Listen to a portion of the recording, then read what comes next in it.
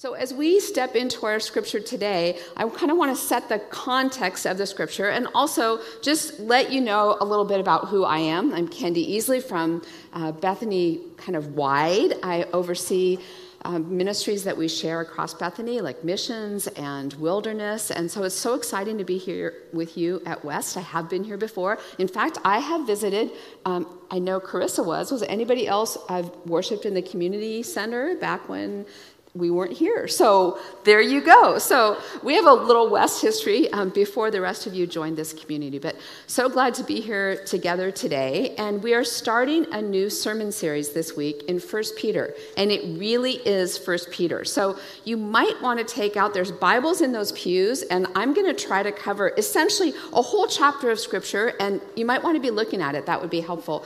But the passage that we're going to focus on and get started with is 1 Peter 1, starting in verse 13, and it says this.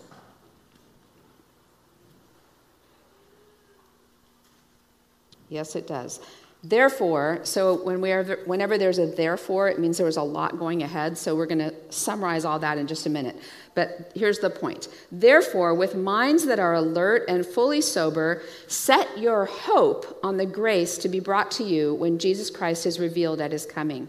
As obedient children, do not conform to the evil desires you had when you lived in ignorance, but just as he who called you is holy, so be holy in all you do.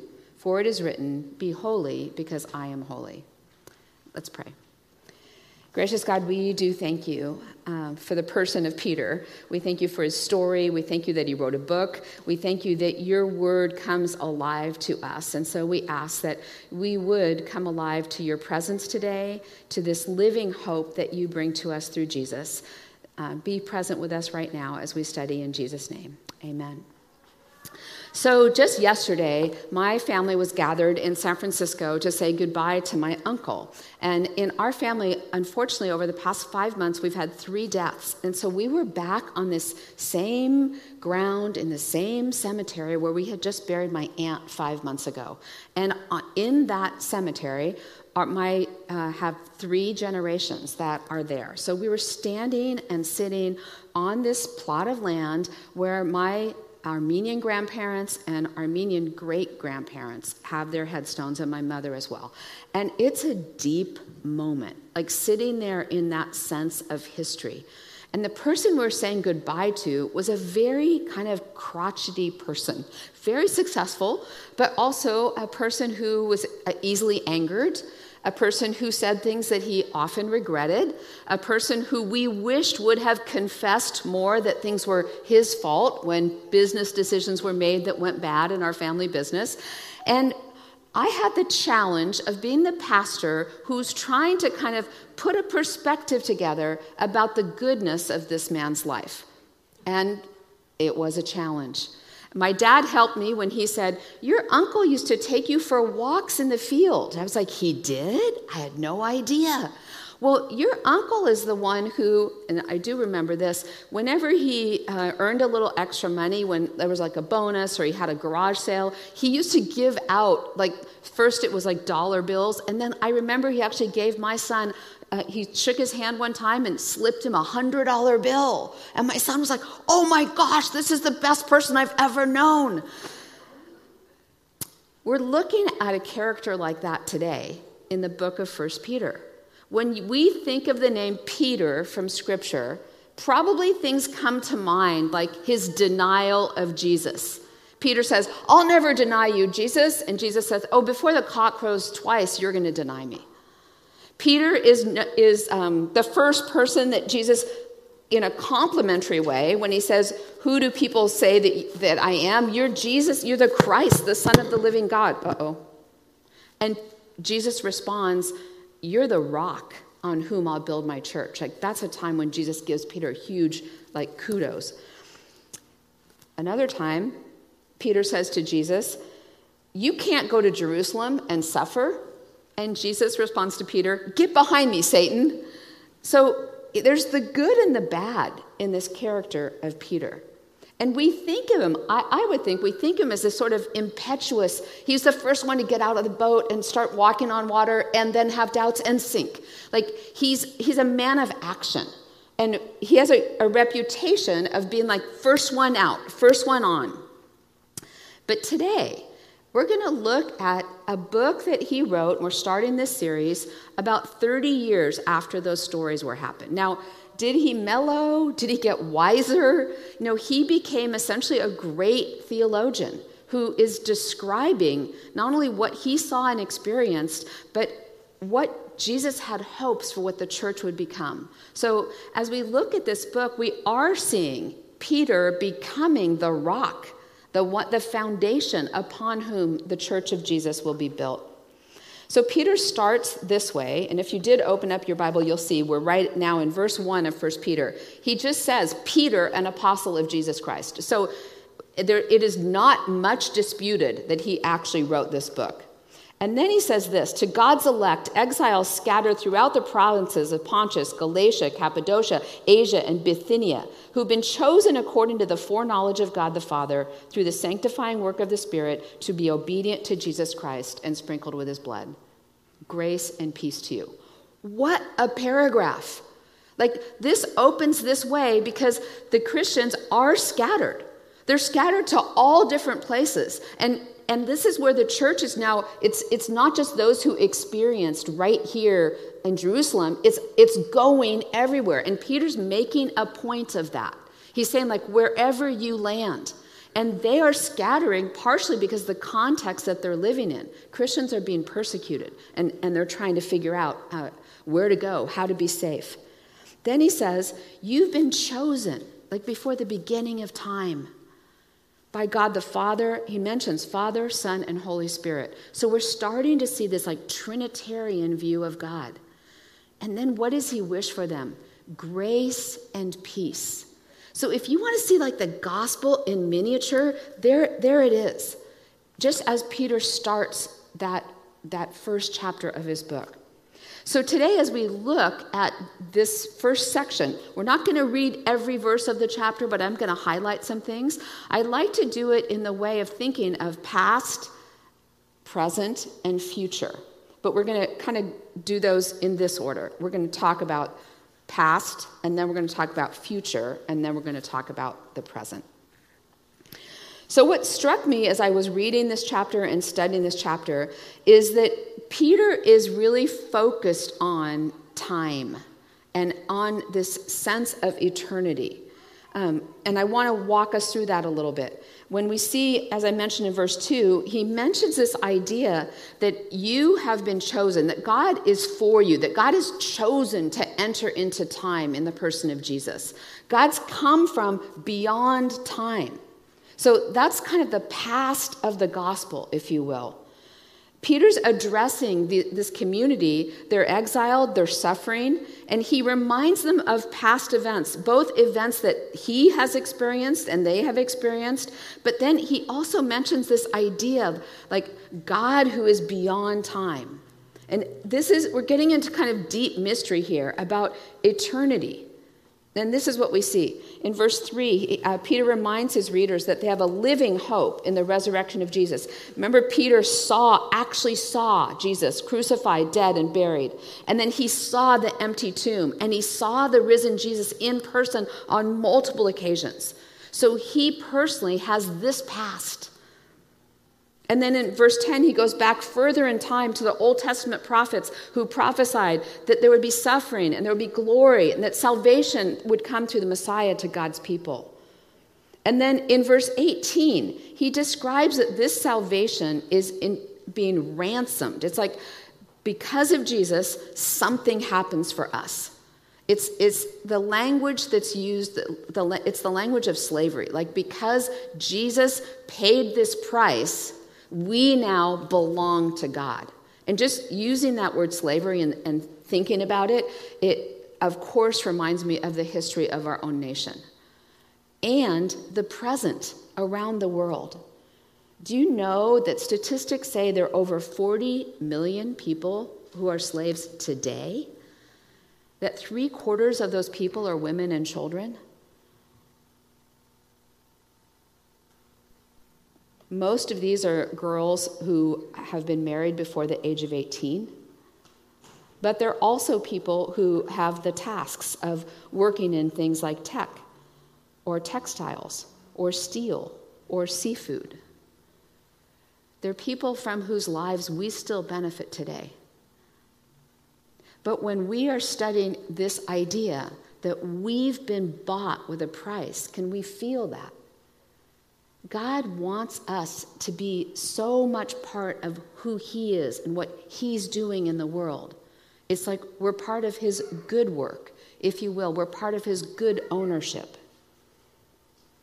So these past events center in the death and resurrection of Jesus, and they're this first segment of the timeline of faith.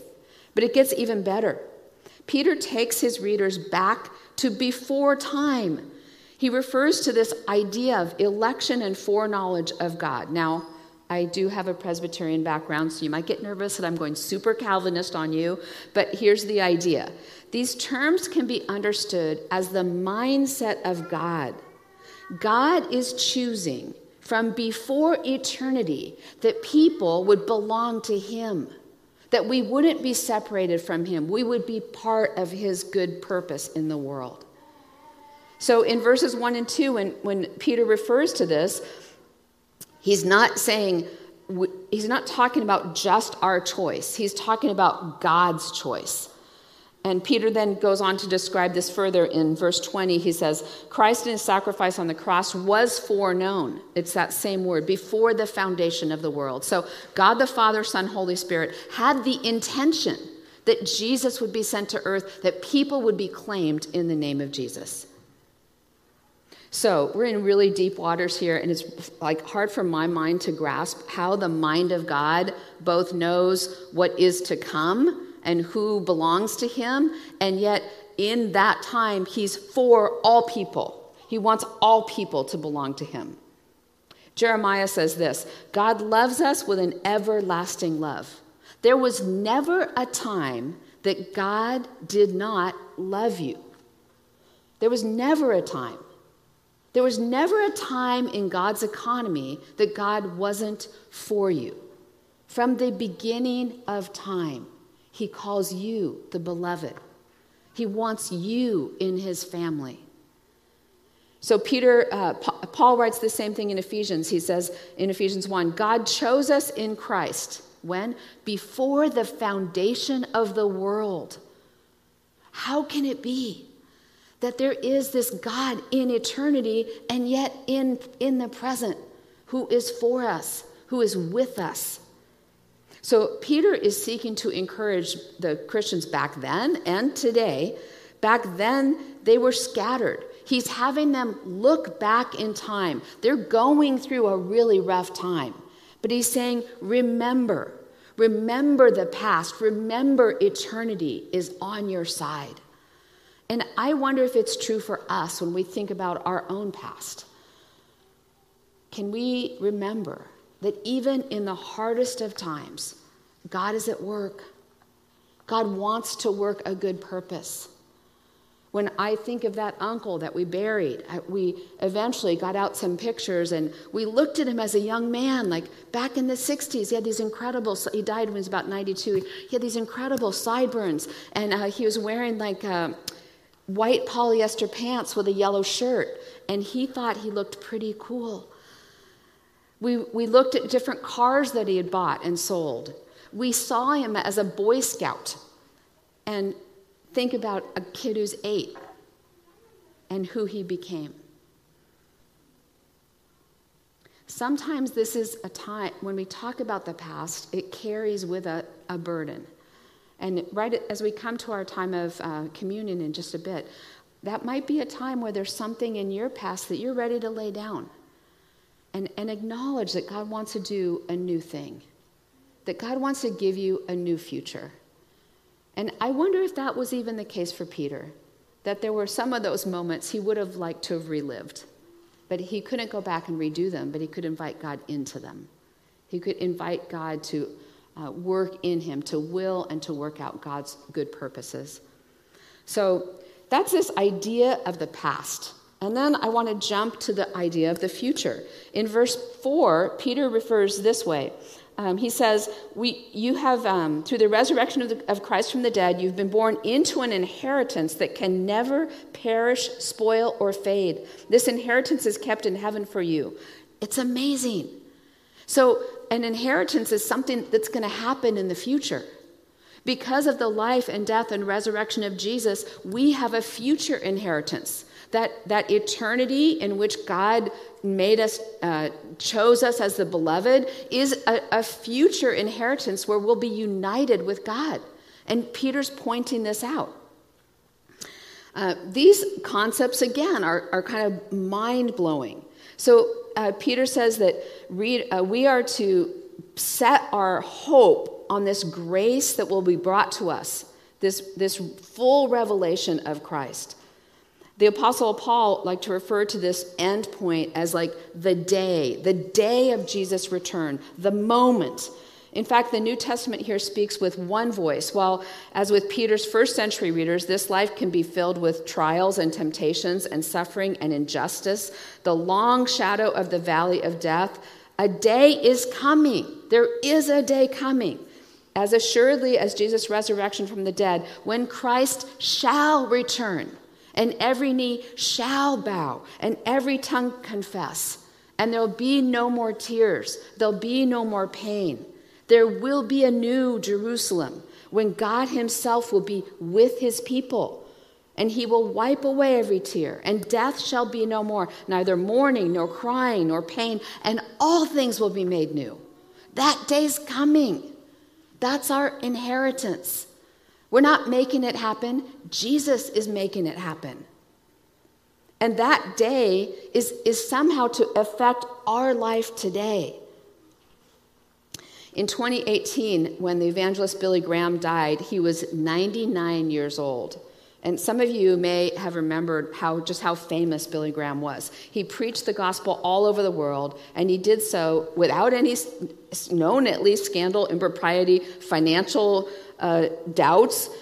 And I have heard Billy Graham preach, but he used to say that he was a person of hope because he read the last pages of the Bible. That in the end, God and the kingdom are victorious. So we are invited into this hope that is our inheritance in the future.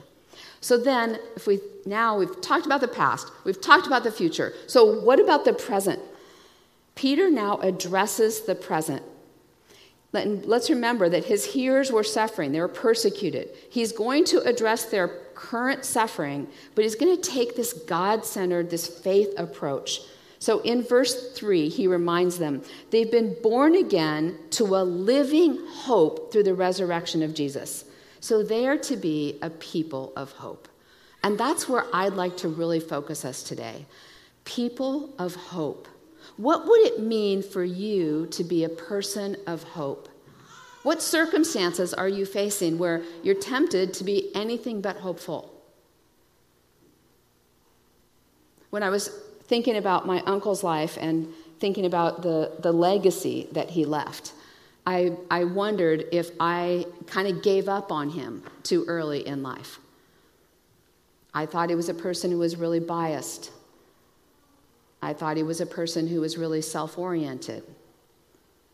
I thought he was a person who, because he was raised Catholic and it was so strict, would really never come to know God in a personal way. I kind of gave up hope. Do you have longings? Do you have people in your life with whom you've given up hope? What would it mean to invite hope into your present circumstance? If we turned to each other and said, what's the most difficult thing you're facing right now? It'd be a little tough. I'm not going to have you do that. You know, I'm a guest. You can't do things like that when you're a guest. But they're there, aren't they? Their fears, their concerns, their worries, their things that keep you up at night. If God were to do exceedingly abundantly, more than you could even ask or imagine in those situations, wouldn't that be an eternal hope? Wouldn't that be the sense of God's presence even in those circumstances, doing for you, for me, what we can't do for ourselves. So Peter is pointing to God's people and saying, you are the hope of the world. You be hope. You carry this sense of the past that God is for us. You carry this sense of the future, that we'll be united with God, that there will be a day when hope does not disappoint. So in the present, we're invited to carry this living hope. I'm coming up on a trip that I'm going to start this week. I'm going on a backpack trip in the Wind River Wilderness of Wyoming. And I'm going with people who are over 35. I'm well over 35. And in order to help with the weight of the backpacks, I will have a half of a llama. So I'll have panniers on one side of the llama, and then I think my pack's going to weigh 30 to 40 pounds. So I've been walking around Green Lake with 30 to 40 pounds of like exercise weights, and that's quite a lot, 30 to 40 pounds. I've begun putting out the clothing that I'm going to take on this backpack, and I'm measuring them in ounces. I've even heard of people who go backpacking who cut the end off their toothbrush because you just want to get down to the essentials. Peter, in this passage, is trying to get to the essentials of our faith. It's almost like Peter's building this little backpack, and I would encourage us that we need access to that kind of essential faith. We don't need to carry around like answers to every question. It's essentials only. So as we look at this sermon series of 1 Peter, it's like he's saying, hey, here's what's essential. Let's hear it again. This is the one thing I wanted you to carry.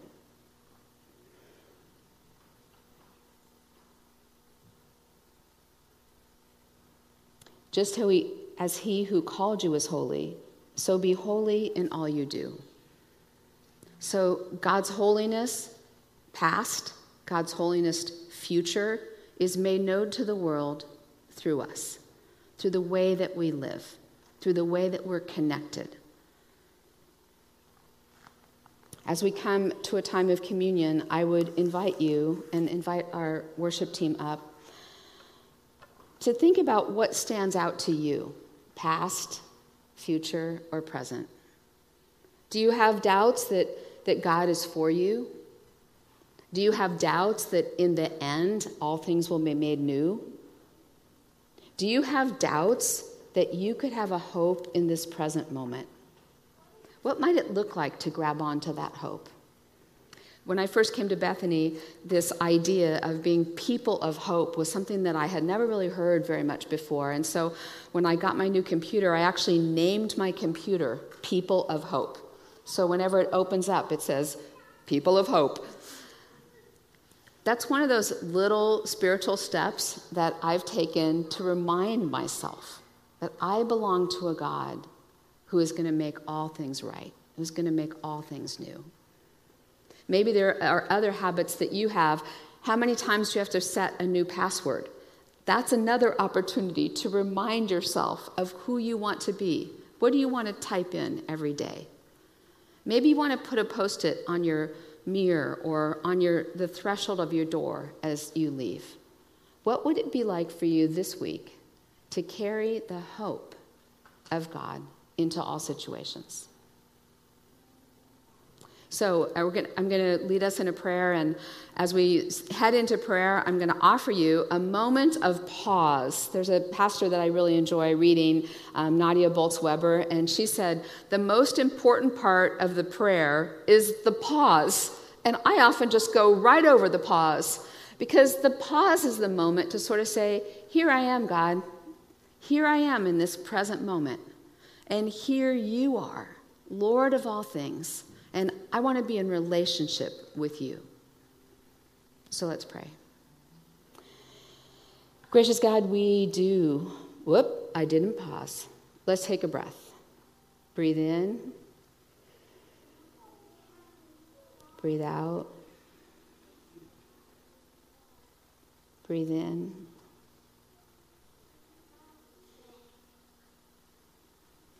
Breathe out. So come, Holy Spirit. We invite you to give us a new view on our past, a view that says, even when things are going wrong, we belong to you. A view that says that we might have spoken words we shouldn't have spoken. We confess that. We might not have said something when we ought to have. We confess that. And our God, we confess that we have done things and loved things and set our mind on things that are not of you. We confess that. And our God, as we look to our own future, we ask that we would have your future in mind, that we would see people the way you see them, that we would love one another, that would see another person as a child of God, one who belongs to you. So we confess that we see others with our own eyes through our own experience. We ask that you give us the grace to see others as Christ in them.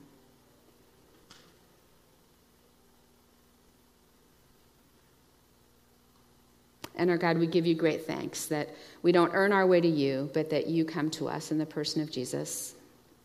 We thank you that he gathered his disciples together and he said, I'll be with you always.